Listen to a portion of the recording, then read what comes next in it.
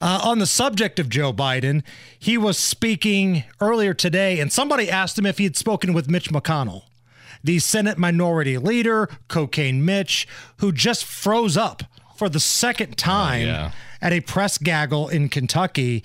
And here's what Joe Biden had to say about Mitch McConnell. I spoke to Mitch. He's a friend, and I spoke to him today,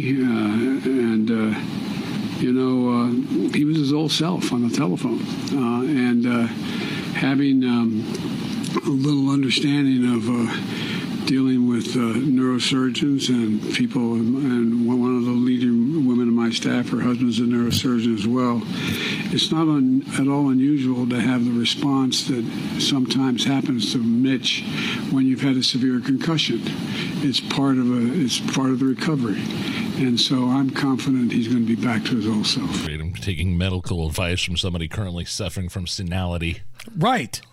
Like you've got one old senile guy talking to another old senile guy. As a matter of fact, I had a hidden camera available, Nige. This is exclusive audio you're only going to hear on the Hammer and Nigel show. This was the conversation between Joe Biden and Mitch McConnell. How do you like that, you putz? Boy, you dirty... Who's the guy yakking at your door? Just mind your own business, will you? Mind your own business, will you? Mind your own business. Why don't you tie your shoelace? You'll fall on your stupid head.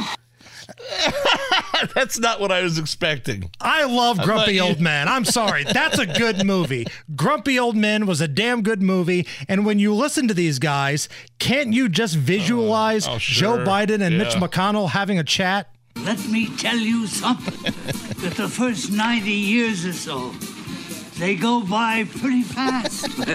Yeah? What? The first 90 years, they go by pretty fast. Yeah, but how would you know? You're just a damn kid. Well, I didn't say it. You did. Well, they do. They go fast. Then one day you wake up and you realize that you're not 81 anymore. That's totally the conversation that Biden is having with Mitch McConnell.